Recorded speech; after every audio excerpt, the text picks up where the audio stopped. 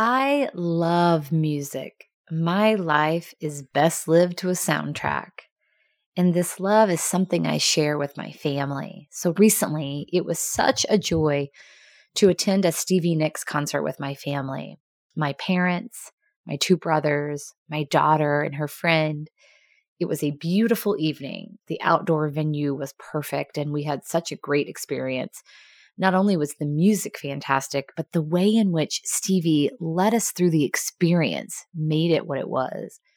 She is an incredible storyteller, and before many of the songs, she shared personal stories about the inspiration of that song, the circumstances surrounding it.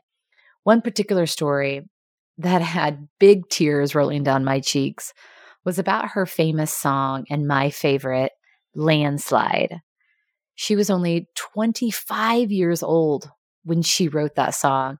Fleetwood Mac was just forming, and she was with Lindsey Buckingham in Aspen, and they were going to dinner with friends when she had an impulse to write Landslide. So she stayed back while they all went to dinner, and in one evening, she wrote the magical song. She told the audience, "I didn't know that little song would launch us into stardom. I just wanted to write it." It's an encouragement to follow the impulse. Do the thing, even if the circumstances don't support it.